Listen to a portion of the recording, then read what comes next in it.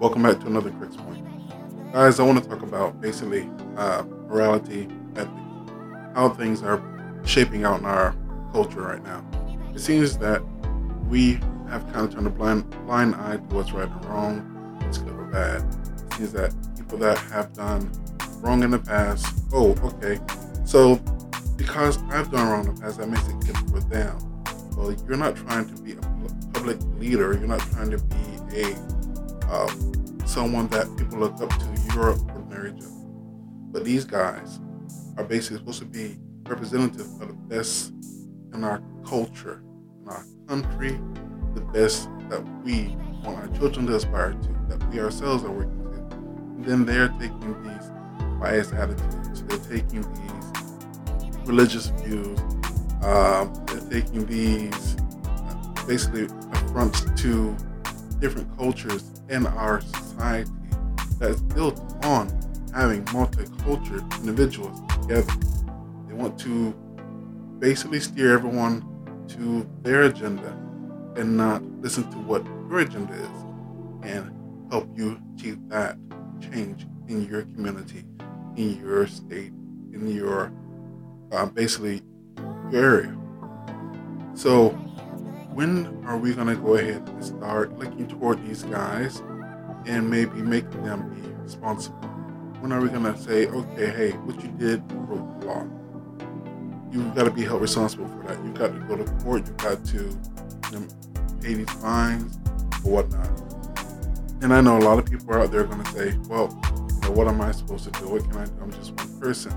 Again, if we get enough people together, you're not just one person. You become a voice. You become a movement. You become something that's impactful.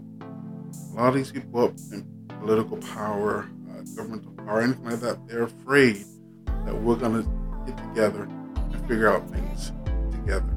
So, of course, what's a good distraction? Left, right.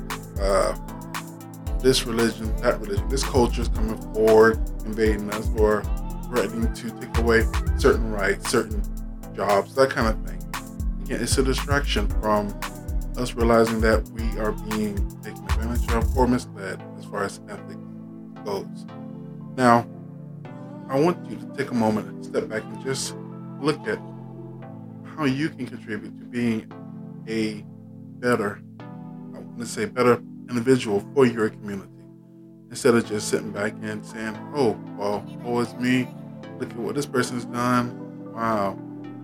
Too bad he can get away with it because he has enough money, or he has enough influence, or he has enough lawyers or attorneys, whatever. The thing is, we need to start making these people be afraid of retribution, making them just realize that, hey, okay, if I do this, I'm going to lose this. If I do this, I'm not going to be able to hold this office. If I do this, hey, my stocks are going to drop and I might lose this business. Again, we need to step up together because, of course, one person cannot really make that difference. I do understand that. But if you get one person to spread the word to another person, so you know it, you do have enough voices, enough people to enact change. So I just want you to take a moment, sit back, look at yourself, realize, have you been someone who's actually trying to make change in our society, who's trying to voice your opinion to get together to enact on the future of our country, of our society?